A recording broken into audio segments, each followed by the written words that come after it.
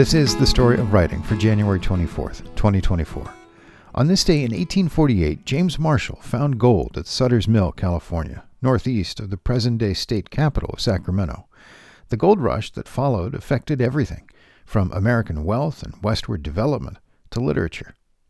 And it was on this day in 1935 that the Gottfried Kruger Brewing Company in New Jersey began selling the first canned beer, which also affected American fortunes and literature, just in the other direction.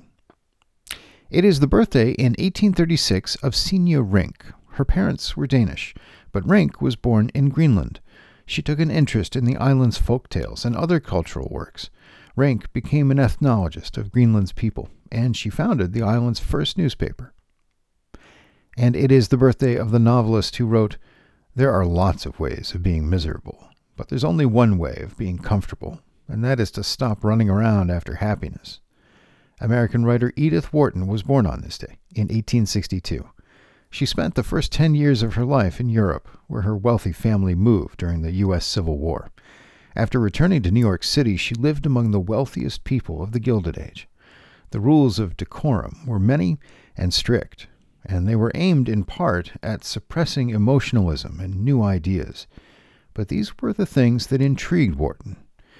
When the Center for Fiction named Wharton one of America's greatest writers, novelist Roxana Robinson said, "She wrote The House of Mirth in 1905 when she was trapped in a degrading marriage to a husband who was mentally unstable, intellectually limited, and emotionally duplicitous. Wharton knew that divorce was social suicide and saw no escape for herself. The House of Mirth reflects her rage and desperation. This New York was cold and vapid, greedy and heartless." After World War I, Wharton's view changed. In 1921, she was divorced and living in France, financially secure, respected, with a thriving social life. Realizing that it had vanished, she began to reflect on the New York of her childhood. Wharton's novel, The Age of Innocence, is a true elegy, mournful and respectful. This New York was dignified and compassionate, and its social codes are based on nobility. Edith Wharton's great theme is stifled passion and the suffocating soul.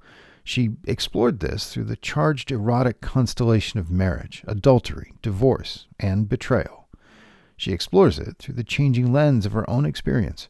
At the core of her work lies passion, that dangerous, forbidden, and powerful presence. Her bravery in venturing into banned territory, and her courage in setting down what she found with such eloquence and intensity, is the true legacy of Edith Wharton.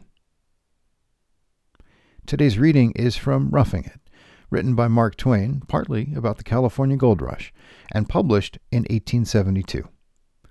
I was young and ignorant, and I envied my brother. He was going to travel.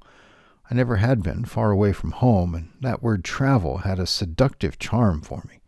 Pretty soon he would be hundreds and hundreds of miles away on the great plains and deserts, and among the mountains of the far west, and would see buffaloes and Indians and prairie dogs and antelopes, and have all kinds of adventures, and maybe get hanged or scalped, and have ever such a fine time, and write home and tell us all about it, and be a hero. And he would see the gold mines and the silver mines, and maybe go about of an afternoon when his work was done and pick up 2 or 3 pailfuls of shining slugs and nuggets of gold and silver on the hillside.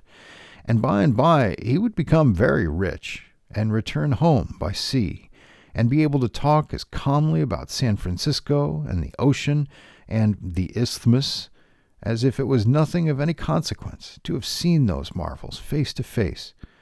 What I suffered in contemplating his happiness, pen cannot describe. And that is the story of writing for January 24th. Thanks for listening.